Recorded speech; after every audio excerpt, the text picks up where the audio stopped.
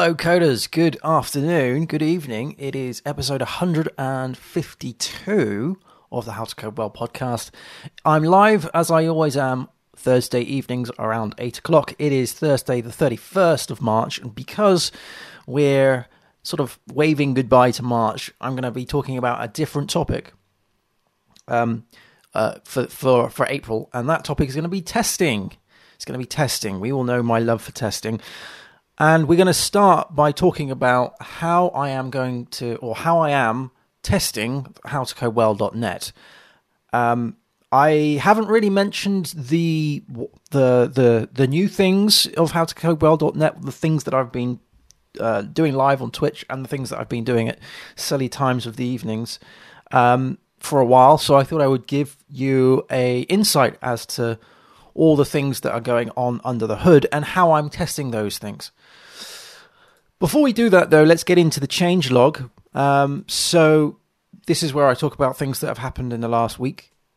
We have, yesterday, in fact, I was speaking at PHP Oxford, and I was giving my Code with Confidence Using PHP stand talk. And that was really good. I enjoyed that. I've spoken there before in person. Last night was a virtual one. So that was pretty good. Blah, blah, blah, blah. Use the words, Pete. You can tell this is live. I have given that talk a couple of times. Well, 4 times already this year, which is something that I've just wanted to do. Last year, COVID pandemic, didn't really want to talk to anyone, to be honest. So let alone a group full of people talking about PHP. So I have just gone all out, and I've asked various user groups if they want speakers, and a lot of them have said yes. And I am speaking as much as I possibly can, time given, time permitting. We have, as I've mentioned before, we have our new English Springer Spaniel, he is a handful, a big handful. So there's a lot of puppy training involved sort of every day, lots of early mornings, late nights, broken sleep. So I'm doing all of these things and building howtocodewell.net and working my normal contract job whilst bringing up a puppy, which is fun. It'll all be worth it. I keep telling myself that. It'll all be fine. What I did on Tuesday night was, on the YouTubes here, I did a stream regarding lesson number 9 of the PHP logging course that we are building. This has taken me longer than I had thought, but I'm going to use the excuse of Goose, the spaniel.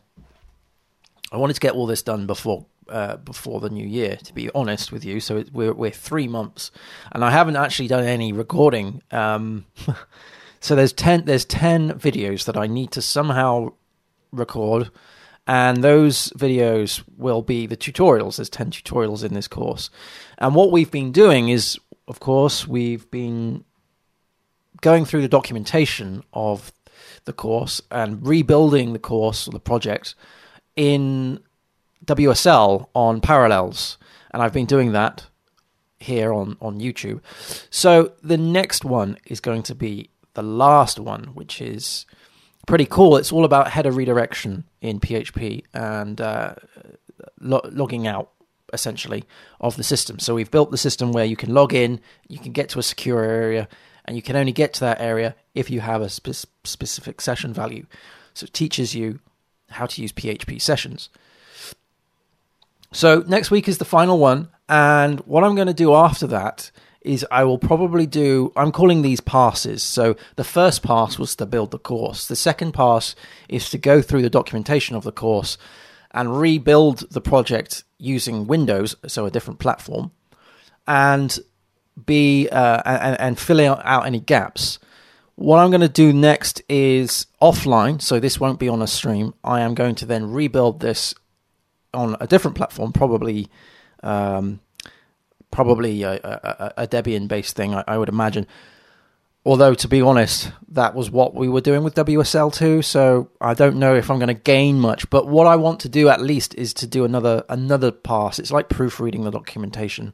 I essentially want this project to, because this is my first ever paid course that How to Code Well has done for How to Code Well. I've done courses before for publication companies like Packt and Manning, but this one is for my own sake. So I want to make sure that this is as good as it possibly can do in the first release. And obviously, because this is a paid thing, there'll be updates to this. So I want to make sure that we hit the ground running with this, so it's as good as it possibly can do. That's why I would like to do a third pass, and I'll do this offline, where I rebuild the project from scratch using the documentation, basically copying and pasting from the documentation and going through the tutorials, making sure that everything makes sense. And then what I'm going to do is use that documentation almost like a kind of like a script when I'm actually doing the videos. I won't be saying things word from word because it'll make me sound like a robot. But it'll certainly be my guiding notes when I actually come to do the video recording. And obviously, when you download the course, you'll also get the project files, which will have the documentation in there too. So that's that. So next week, we're going to get to lesson 10. That'll be the final one. And then perhaps, optimistically thinking that we're going to finish that next week, I'm going to move on to another course, which means that we have this one course that I've completed and it's going through a third pass internally here, so offline. And I'll just do that one weekend. I think I can probably just do that in one hit, to be honest. And then I've got another course lined up that we're going to be doing, and we'll start that from how we essentially started this PHP logging course. We'll be going through building the documentation. I have on my GitHub profile, I have a repository which is like a template of how to spin up a project. So we'll be using that. And yes, I will be talking more about that next week in the next podcast. What that course will be. But that'll be interesting. That'll be fun. Okay, so in terms of How to Code Well, the things that I've been doing recently. I've been doing a lot of testing, and you'll probably be aware of that when you watch the streams on the weekends. There is a lot of testing going on. This is because we've kind of got to the point where most of the features are in, sort of. There are a few edges that need to be shaped. So I would say I'm about 75% there. And we're doing a lot of testing at the minute to make sure that the stuff that's already in play works. Hey, Sim, thank you for joining. Thank you very much for coming on board. So the platform, when I say howtocodewell.net, anybody can get to howtocodewell.net and see a site. And that site is a static site built in Gatsby. It's, a React thing. And that just has, it's very bare bones. It has essentially a course page, and you can click on the course page and you see the courses, and you click on a course and it'll take you to the playlist on YouTube. What I'm actually have been building for the last God knows how many years is actually a platform that people can log into, enroll in courses, and actually watch through the website the actual tutorials. And this is also going to be where this paid course is going to be in the future paid courses as well. So you'll be able to watch those videos, and you'll be able to follow on with the documentation, and you'll be able to download the project files and all of that jazz. That's essentially the whole point, really, of this platform is to, dare I say, move away from YouTube in the sense of that is my single distribution network. I want to be able to post videos to other platforms and then use my howtocodewell.net platform to pull in that content. Whether that content is going to be on Vimeo or Rumble or YouTube, but essentially it's going to be my platform, my thing. Hey Bernard, thank you for joining. Hope everybody's doing well today. It was snowing today for probably about 10 minutes, maybe half an hour, and then it stopped snowing today. But it's very, very cold out there. It's very cold here in the UK at the minute. So, what we're going to talk about today is around the testing side of How to Code Well, and how we're actually going to test the features that we currently have in play, and how we're actually going to deal with the new features coming on. And I think the best thing to do is to actually talk about one other thing I should say before we get into that, and I just noticed on the changelog, I've totally forgotten. I am also giving a talk to a German user group in about 4 weeks' time. So I will post those links out if anybody wants to join. The talk is going to be on PHP Stan again, so coding with confidence using PHP Stan. And that's going to be at PHP-UG, which is user group GMRN. So that's a German user group, West Germany. So that'll be fun. That's going to be in 4 weeks' time. Again, that's going to be another remote talk. Anyway, getting back to the original point of this show about testing, what I'm going to do is talk about the features of How to Code Well, and then how we're going to attempt to test those things. So what I did the other week was I created a functional, well, I don't know if this is the right word for it, but I've used the term functional definition, so like a functional document definition. I don't know if that's the right term. It could be a functional specification. Anyway, essentially what it is a table where you have, or a spreadsheet. I've seen these in spreadsheets, where you have the name of the feature and a very succinct sort of one-liner, if you will, one paragraph that explains what the feature is. And then off of the back of that, you'll have different columns that say, can be tested by this, can be tested by that, needs to have this system, depends on this system, that kind of stuff. It's very different for different projects. But essentially, it is a table of all of your features from a very sort of high-level point of view. And I've tailored it so this feature is only available for logged-in users, logged-out users. If it's 100% automatically tested, so at the moment, so if it can be 100% tested in an automated fashion from unit tests all the way to acceptance tests, is it completed? So like a sort of a yes/no flag there, and any particular notes. And I've been using these notes as things that I still need to do around this particular feature. So here we go. There's actually quite a number of them. So I'll try and be as thorough but as quick as possible. So the first one, I'm looking at the laptop here. That's why I'm not looking at the camera. The first one is, can a user register? So that's the first feature. So user registration. You need to be obviously logged out for that. In order to register, you need to be logged out. It can be 100% tested. However, it's not, because there are some unit tests that are still I need to build. These unit tests are specifically around the forms. However, and this is where we're going to get into the testing thing. However, it is acceptance tested, so it has an end-to-end test. There's actually a number of end-to-end tests because it's testing the happy paths and the sad paths. So one could argue that the unit tests are actually, there's not a lot of value that those unit tests can actually give you when you actually have a Cypress test. Cypress is the framework that I'm using for end-to-end tests that registers users, and you can prove that way that your tests, that the feature can work. There's a lot of that. There's a lot of those things. So the other one is, can a user log in? So, after you've registered, can you log in? So obviously you need to be logged out for that feature. Can it be 100% tested? Yes, it can. Certainly can. Is it completed? No, it does require some unit tests. However, the acceptance tests are there. Okay, so the other one is, can a user log out? So you can tell how sort of siloed these features are. Again, you need to be logged in for that. So that's the first logged in feature.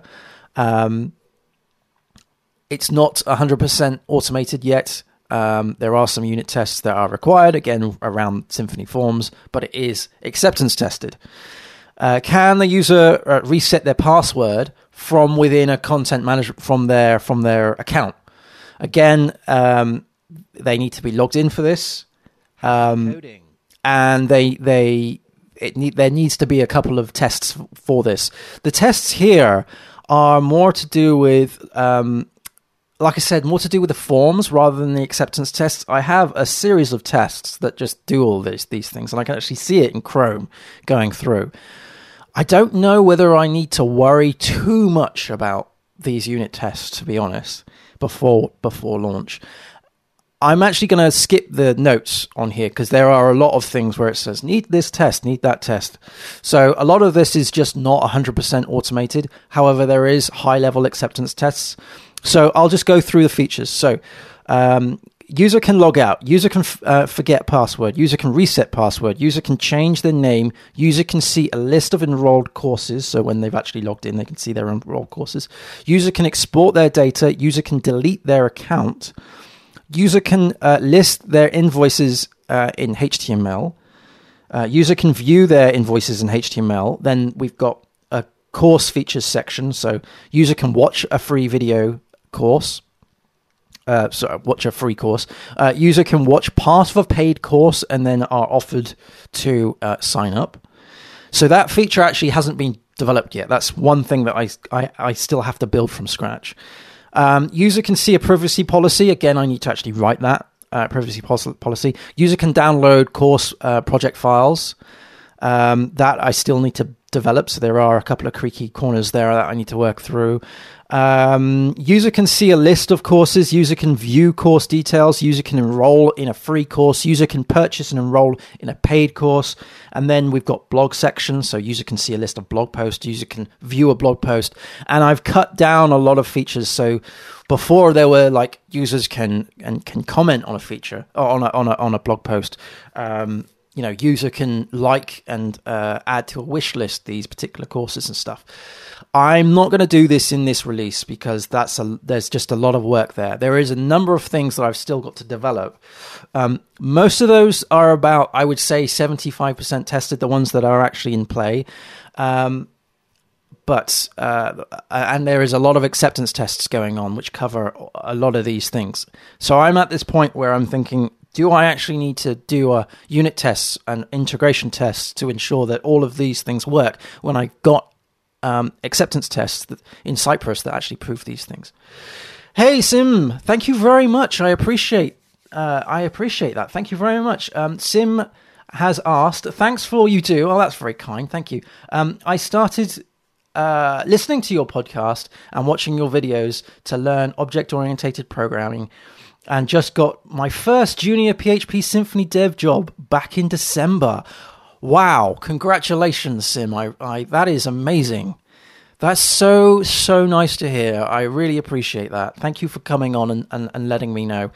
If you've got any questions at all about not only PHP and Symfony and object-oriented programming, but just career advice, please let me know. I'm more than happy to advise and guide and talk about my experiences. That is so nice to hear that you got your job way back in December and it's now March. So you must be nearly 3 and a bit months through. Yeah, more than that, actually. It's March, isn't it? 3rd month. Yeah. So, wow. Fantastic. Congratulations, Sim. That's amazing. And also, thank you very much, Wasim, for joining. That's nice for you to come on board. Thank you very much. I appreciate that. So, the question I have is, do I actually need to test everything? There are a lot of things here that can be 100% automatically tested. There are a few edge cases that can't, and we're going to talk about those in a second. There's a lot of work that needs to happen around the whole purchasing side of things. So I'm using Stripe, and I've set it up at the minute, so you can, as a dev user, you can log in and you can find one of these paid courses and you can purchase it, and it then sends a message to the webhook, and deals with all of that stuff when the crons are running. There's a lot of things in there. There's a lot of moving parts. And it's very difficult to test from an end-to-end point of view when you're dealing with webhooks. Webhooks are very awkward because it's not where one of the differences between an API and a webhook is the fact that, an API is more of a contractual agreement between two systems, and they're talking they can request and respond, and they can just keep seamlessly doing that. So forward and back communication, and that's all well and good because you have a defined specification that your API needs to follow. It could even be like the JSON spec or the Open API spec or something, some sort of Swagger spec. That is agreed by both parties. With a webhook, it's slightly different. It's more of a one-way communication, and it's the sense that Stripe is sending events to the system. And one of the complexities, there's a lot of complexities, but one of the complexities is that you cannot guarantee the order in which those events get fired. So, for example, let's say, for example, 5 people purchase my course. That would be amazing if even 5 people looked at my course. But let's say 5 people purchased the course, and they all did it within say 10 minutes. You can't guarantee on your end, the e-com end, that say the third payment went through okay, or the second payment may have been declined, or the last payment could have hit some fraud detection or something daft like that. And you can't guarantee that all of these events are actually going to be sent to you in any kind of chronological order. It's not like, this person has purchased this, so we're not going to allow any other requests to hit this webhook until that purchase has been fully fulfilled. You simply can't do that. It has to be, you have to wait for these events to come in. You have to almost do a polling system where you're listening for these events to fall through, and it can be quite tricky. I see when I compare webhooks to APIs, I think like webhooks is more like juggling, and APIs it's more like talking through a pipe, only forward and back. Whereas with webhooks, you're juggling all sorts of things, all sorts of events, and you're having to deal with all sorts of various things. Another piece of complexity is that you can't, if there is many events that get fired because of one action, you can't guarantee that those events have come in the right order as well. So there's all sorts of edge cases, wonderful edge cases, race conditions that you have to sort of deal with and cope for. And I know that once this goes live, I am not going to be able to catch every single thing, because I'm not even going to, in my wildest dreams, I'm not going to be able to think of every possible conceivable thing that could happen with these Stripe webhooks. And there's a lot of them. So an argument is, well, you shouldn't really be testing Stripe anyway. Stripe, you should just assume works, and you should only be testing your stuff. So you could mock your webhooks, and so you would mock the events that get fired, and you would have those in fixtures, and then you would run those fixtures as though it was Stripe communicating to you. So that's all well and good. You could do that. You then have a set sort of fixed standard state that you're always testing against, right? Which is always good. But in order to capture every possible conceivable edge case, you're going to need to have a lot of those things. Plus, there are multiple communication paths. So, for example, if I was to create a customer on Stripe, that's me sending an API request to Stripe. I then have to have some webhook that listens to that sort of thing that comes back with the customer's ID off of Stripe. Okay, so that's a communication from my site to Stripe, and then from Stripe to my site using a webhook. All right, and then what happens if I want to get to the next stage? So the customer's being created. Now the customer does something on my site to select the course, right? So they've chosen the course, they've enrolled in that course. That's fine. They now have to pay for that thing. So they're having to send a request from my site to the Stripe API, and then I have to consider the various different scenarios that could happen when the user has maybe put in their wrong details, maybe their card is expired, maybe that it's hit some fraud detection thing, or maybe it's just timed out or something's gone wrong on the Stripe's end. And I have to kind of mimic and mock those kind of things. So when I'm talking about an end-to-end test, it's very fluffy when it comes to Stripe, because there are so many user journeys that you can possibly conceive of that it's going to be very, very difficult. And I know that I'm gonna have to take a call at some point and just go, I have covered as much as I possibly can.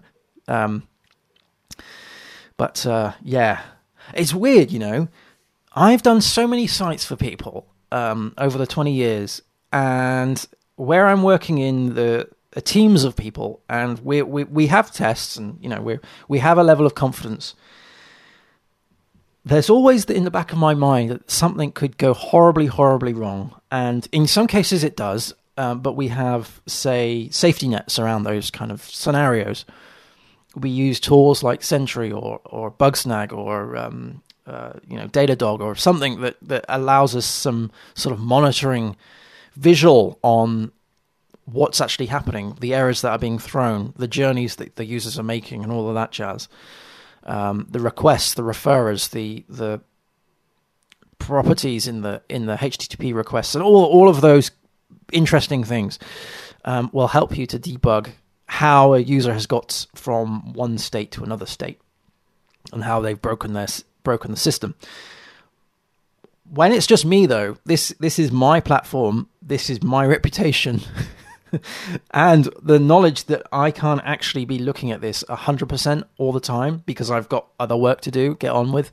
Like, for example, today I had a pull request being sent on one of my packed courses, and I was just like, okay, that I need to spend some time to look at that. It's in Python, so I need to now switch my thinking from the PHP work that I'm doing to Python, and I need to help this customer out, right? This student out, and I just I admit that I haven't got around to it because I've just been so busy today. I've been doing other things, so that will be high on my priorities list over the weekend to do. And I just know that if there was any kind of issue with How to Code Well during the working day, I'm going to struggle to try and do two things at once. It's impossible. You can't do two things at once. The problem with what I am trying to achieve right now is the fact that once How to Code Well does go live, and God knows when that's going to happen, it's probably not going to happen for a long, long time. When that happens, I'm going to have to devote a lot of time to it. So I may have to just accept the fact that I need to take holiday from my contract stuff and then and release this and just let it stabilize for, I don't know, a couple of weeks, a couple of months maybe, where I'm just constantly here monitoring it, improving it. Because you never, ever, ever get a website launched. I've never done this. I've never had the experience of launching a website and everything is just perfectly fine. When you're dealing with e-com, when you're dealing with customers, when you're dealing with bugs and stuff, it never goes swimmingly. It never just goes up. If you're dealing with I'm comparing How to Code Well with really high traffic sites that I've been working on or have worked on in the past, and I know that that's a really stupid comparison because this is a very small, tiny website with just a couple of videos on it, to be honest, compared to the e-com sites that I've done in the past with literally thousands and thousands of products and tens of thousands of requests that happen at any given point in time. So it's a really bad comparison, but I've always got that in the back of my mind that if something was to go bad, then I am going to have to somehow fix it during whatever I'm focusing on or focused on at the time. And that's something that I've always wanted to avoid with my contractual work. Being a contractor, you have to give time to the work, obviously, that you're doing. You can't just say, I'm going to sneak off and do half an hour on this thing for myself when you've got a daily rate and someone's paying you a lot of money to do something else. That's a bit naughty. So yeah, I'm going to have to manage that. But anyway, getting back to the tests. So we used to use acceptance tests in Selenium, and that was okay. Selenium is incredibly slow for what we're trying to achieve here. So I moved to Cypress, and Cypress is incredibly fast, which is great. And you actually get a video, an output of how how the users clicked on the forms that were filled out and all of that jazz. So it is actually really good. So you can actually see and you can replay the journey, which is really good. And because it's in JavaScript, you can see the console log. So if you've got anything JavaScripty going on, you can actually see all of that stuff. And because it's a browser, you can inspect the HTML elements as well. So if you've called something, if you've done one of these selectors and you've called it something wrong, you can get into the debugger and actually see what you should have done. It's really good. Hey, Wineblood, thanks man. That's really kind of you. Cool, you've got a career question. Nice. I've not worked coded. Okay, I'll just read this. Give me a second. Oh, that is a good question. Okay, so Wineblood's question is... Okay, so Wineblood's question is regarding... It's a career question, and Wineblood is saying that they haven't done any coding for over a year, and starting a new job... Is this I'm assuming this new job that you're starting is in programming, and would like advice on getting back into programming after such a long break. Whoa. Right. Okay. So this is an interesting one. It's going to be difficult for me to answer because I've never been out of this space. The longest I've been away from coding is probably about a fortnight. And that's only because I was on holiday. And to be honest, some of the holidays that I've been to, I've taken my laptop with me. Oh, I didn't say that. Just in case things go wrong. So that's a really difficult one for me to answer because I've never been away from coding. However, I could probably talk about getting back into a programming language that I haven't used in a while. So I mentioned earlier about the Python thing. So in my day-to-day, I'm a PHP dev, right? I don't have any Python clients at the minute. And yet I have these Python courses that I've done and that people have paid for and I need to fix because there's some update that I need to deal with and all of this jazz. So how do I get back into that sort of space? Very difficult. I find it very difficult to context switch and to pick up from where I've left off. I find that if I am in the zone of coding, I can it almost becomes very natural when I'm actually typing. The things that are in my mind just come onto the IDE very quickly, which is nice. The challenge, though, is when you come out of that zone and you come back to it in however long you've waited for, and you come back to it, and it's like what on earth was I thinking at that time? Where was my head when I was writing these variables? That none of this makes any sense to me at the minute. It made sense to me back then, but it doesn't now. So I find documentation is really helpful. I also find doing things in sort of isolated feature branches very helpful. I've been trying to scale back what my feature branches contain. So, like, let's say, for instance, we've been doing a lot of testing recently. So I have created feature branches specifically for certain types of tests or areas that I want to test in, rather than have a scattergun approach of just a branch that's just called tests, and it could have all sorts of tests from all sorts of different things. So trying to be a little bit more specific, a bit more precise over how I work, which means that when I come back to how I work, I am more aware of how I left it. One piece of advice I can give you is to take some time over it, because by acknowledging that you are you're a little bit rusty is the first win. Acknowledging that, because once you've acknowledged that, you become less stressed. You've accepted the fact that you need to perhaps relearn, re-stretch your muscle memory, and do a little bit of upskilling here. So once you've accepted that, you'll ease into it better. I find that if I get a little bit annoyed with myself, then things become more difficult for me to absorb and learn. So if I'm like, I should have known this, or I did know this, then that I'm often putting up barriers for me to actually absorb that.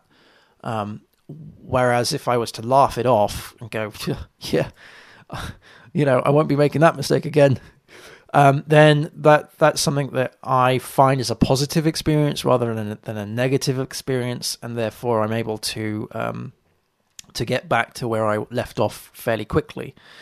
But apologies, I haven't left for any more than about a fortnight, so I can't really say how one would get back to that. The only thing I can say is to do it nice and gradually. Don't get annoyed with yourself, and just try and get to the point where you were having fun before, because that's the whole point of it, right? Having fun with what you're doing and what you're coding. I guess I don't know the reasons why you left programming, but I would like to think that you have a positive experience with code, and you want to try and get back to that sort of positivity, and just accept that there's going to be a bit of struggle to start with. I hope that kind of helped. A bit of a roundabout way of me saying just chill out and take it nice and slow. I guess depending on what it is that you're getting back into, there may have to be a bit of time that you have to spend to relearn. So reading documentation and reading the code, more reading of the code than actually writing of the code. So give yourself a bit of time to just read the code without actually doing anything to it, just so you are getting into the sort of the feel of it. So you're reading the functions, you're reading the methods, you're stepping through these things. You may even run your existing application or an application that you've done before with a debugger running, and you can step through. This means that you're sort of nostalgically remembering how things work, how things hang together. This is what the differences between a private and a protected method are. This is what the differences between a switch statement is and a if statement, or what have you. This is the difference between an array and an object, or whatever it is that you're looking at. So yeah, give yourself a bit of time. I hope that helped. So these tests, we have about 600-ish. About 580 unit tests that cover all sorts of different things with how to code well, this platform. And this hits around about 75%. It's actually now at 76.5, something like that, percent code coverage. And so I'm fairly happy with that. However, there are, as I've mentioned, there are some big chunky features that I need to actually finish. So take that number with a pinch of salt, because we haven't actually finished all of the features yet, because we have those features where I have to where you say there's a paid course and you've got, say, 10 tutorials on there, and I want to have a feature that says that you can watch the first 4, and then when you hit the 5th one, you have to sort of like sign up for it and pay for the rest of them. That kind of, those features that hasn't been developed yet. I haven't broken the back yet of the webhooks with Stripe yet, because I'm still pulling my hair out on the best ways to actually test those, because I want to test them as I develop that kind of stuff. So there are a few edge cases that I need to deal with, a few things that I need to work through. So take that 75% or whatever it is with a pinch of salt. I am not a fan of chasing the code coverage. I'm not a massive fan of making sure everything is nice and green, because in my opinion, that gives you a false sense of confidence. Because like I said, there are features yet to be developed, so you can't really say that 100% of your features have been tested, because they're not actually being built yet. And because of that, there might be changes to the existing code base based on the outcomes of those new features that are being developed, which means that some of your tests may have to change. So just because you have tested everything, you got 100% unit test coverage, you have mocked probably a lot of that to get your system to get your calls to work. Which means that you've set assumptions, and that is a bit dangerous in the application, because you've made an assumption that the data is of this particular data type or have this particular values. So you have to be very sort of careful with the fact that 100% doesn't mean that 100% of all the things have actually been tested. 100% of what you have defined has been tested, but not 100% of the whole possibilities has been tested. And this is where mutation testing comes in. So I have started doing a bit of infection testing, so using infection.io. And this is something that we haven't done on stream before. I was playing around with this a couple of evenings ago. In fact, when I was at, forget the name of it, PHP UK, when was that? Last month? Yeah, last month. When I was at PHP UK, when I was in the hotel, I was actually running infection because I couldn't sleep. So I was testing my application, howtocodewell.net, when I got back from the conference. And obviously, I was doing that on the train on the way back as well, for part of it at least, and the train on the way up there. So infection is really good. Let's talk about that. So infection is a way of writing these mutation tests which physically alter the code before it gets tested. So if you have like, I'm going to totally blow this apart. I really should probably spend an actual podcast talking about infection just solely because it's so cool. But let's say, for instance, you have a method, and the method has a bunch of parameters in there, and one of those parameters is it says that the default is true, for instance. Well, it will manually physically alter that signature so it's the opposite, and then it will run the test and it will see if you have covered that scenario.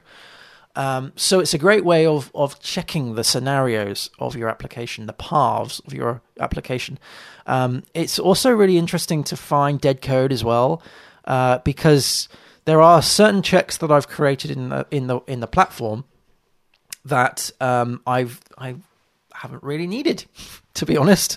So it was a good practice for me to run the infection and see what areas that I could actually trim down or refactor and alter, and it makes sure that your tests that you've created are actually doing the thing that you expect them to do. I ran infection with sort of a very smug face on, and I ran it, and I was like, yeah, it's not going to find anything because my tests are brilliant. And it found so many of these mutants. And it gives you an output where it says that a mutant was killed or a mutant had escaped. And an escaped mutant is a bad mutant because it's a mutant that has actually, hasn't been covered by your tests because they've altered the code and allowed this mutant through. So it's about, like, have you tested the happy path as well as the unhappy path? A lot of people will just test the happy path, and that will give you nice green code coverage because you've just done the thing that you've defined the test in the way that you assume it should be tested, and then infection comes along and says, we're going to change the properties here. We're going to, instead of you passing in a true value, we're going to pass in a false value, or instead of a 1, we're going to give it a 2 as an integer, or maybe we're going to change the integer to a float. How is your application going to cope with all of this? And if the test still passes, then that's all well and good. But if the test doesn't, then you've got issues.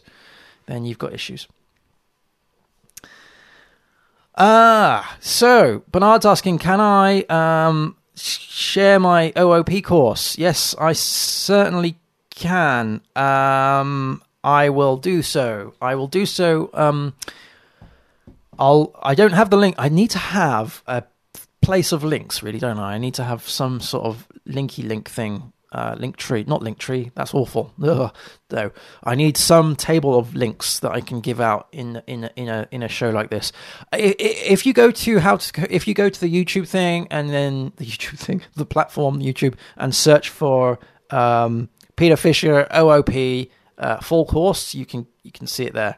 But I will put a link in the show notes for you. I'll put in some notes here. So OOP. Link show notes. Right, I will do that after the show.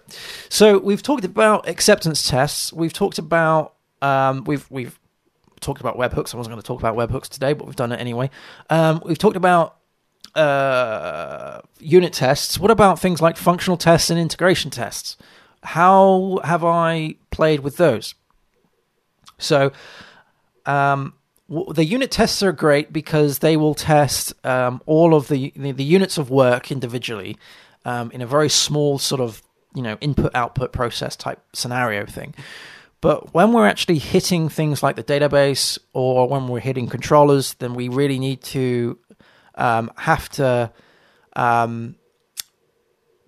we need a little bit of scaffolding around the database because we want to be testing from a very sort of static. Our tests need to be repeatable, and it's very difficult to do that in a database unless you rebuild the database for every test, which I'm doing in the integration tests. So I use a tool called Codeception for my PHP tests, and Codeception has some really great modules that you can enable for interacting with the database. One of which is to rebuild the database before each of the tests, which means that you're rebuilding it back to a given state, which means that your tests are therefore repeatable. And that's really, really good. So I've been doing that with integration tests around things like the repository, the Doctrine repository calls to the database, anything in terms of inserting stuff into the database or editing any records, anything like that. That's all, in my opinion, integration tests. And then or could class it functional tests, I suppose. And then you have the console commands. So these are the commands that listen to the webhooks and deal with those.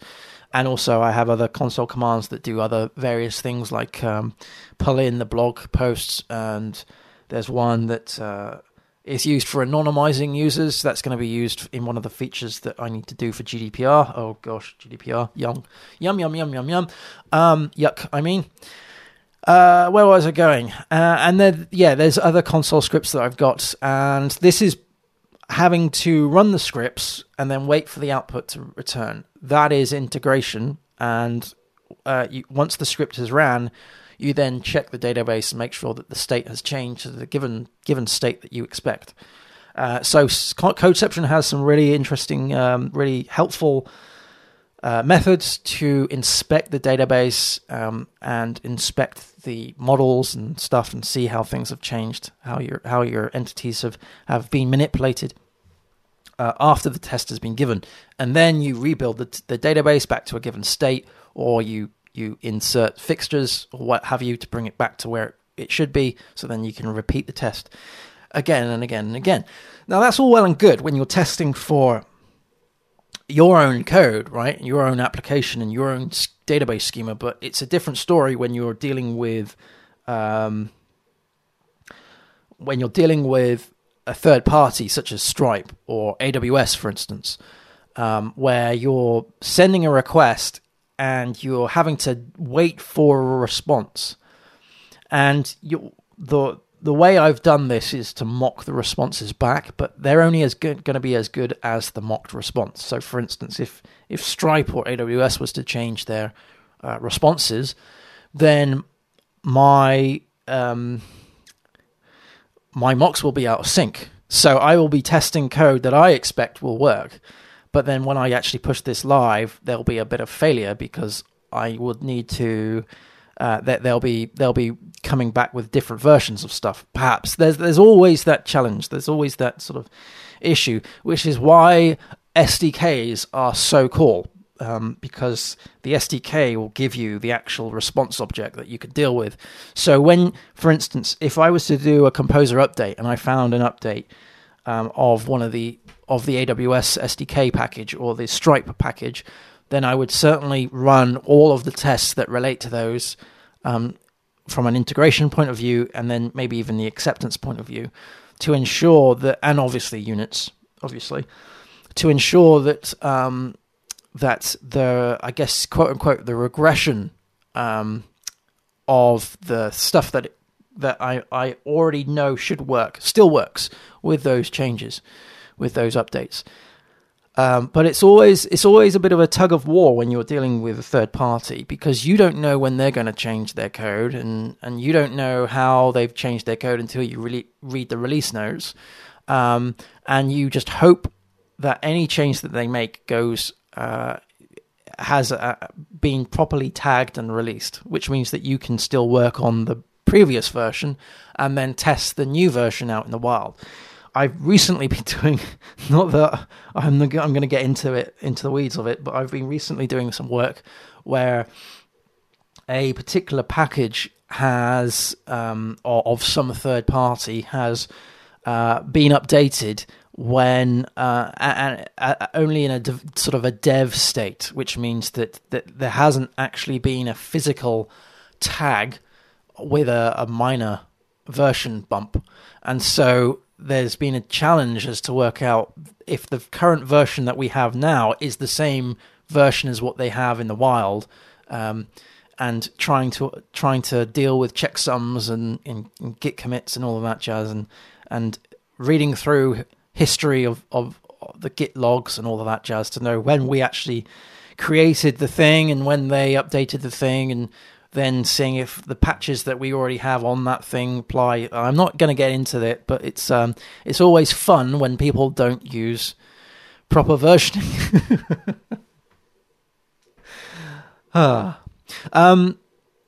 No, that PHP OOP course is free. What I did was I created the course as a series of tutorials, and then afterwards I stuck all the tutorials together as one big course, and that's free. And I can't remember, it's a couple of hours long, the whole thing.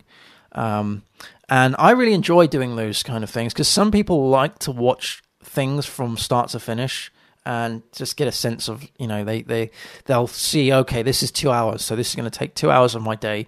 And actually they probably watch it on sort of like double speed, to be honest. And with those, I've put in timestamps around each of the tutorials within the course as well. So you can either watch the individual tutorials, or you can watch the course and skip to the tutorial. So really, that's all I want to talk about regarding testing and how to code well is at the minute. there's a lot of stuff to do. I'm going to go through the that table of things because this is the stuff that I'm currently going to be working on the Twitch streams. So there's going to be a load of testing coming up. There's going to be a load of testing, but the key features that I need to build at the minute are just having a look at the notes. Yes, having the ability to lock courses at a given tutorial to say, in order to watch any more of these tutorials, you need to actually enroll or sign up or pay or do something. So lock the tutorials at, say, tutorial number 5 or what have you. I need to do a delete section. So I need to have the ability for a user who's signed up to actually delete their account. So this is a GDPR requirement. It's the right to be forgotten.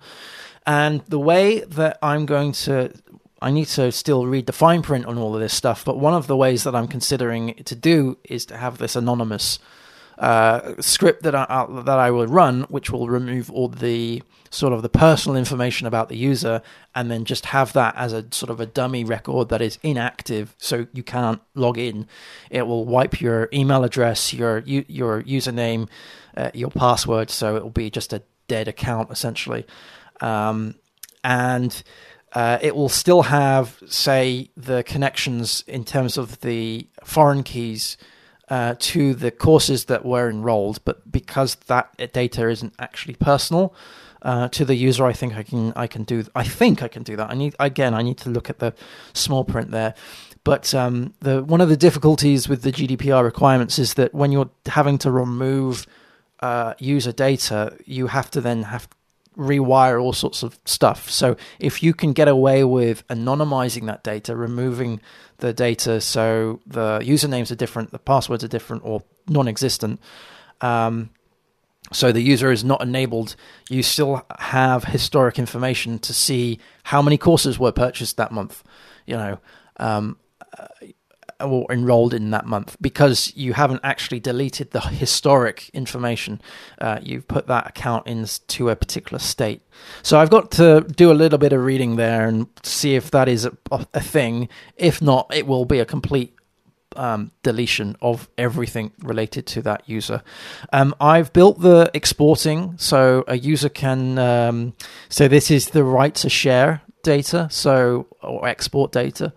Another GDPR requirement. So there is a section on the when you log in where you can download your account, and when you download your account, you get a JSON response of your information, not your sensitive information, not like your passwords or anything, obviously, because I don't even know what they are because that's encoded and hashed. But in terms of like your first name, your last name, all the courses that you've enrolled in, and all that jazz. That was another GDPR requirement. Oh, GDPR is just such a pain in my ass. And then the invoices, this has already been developed, but I need to sort of tidy it up a little bit.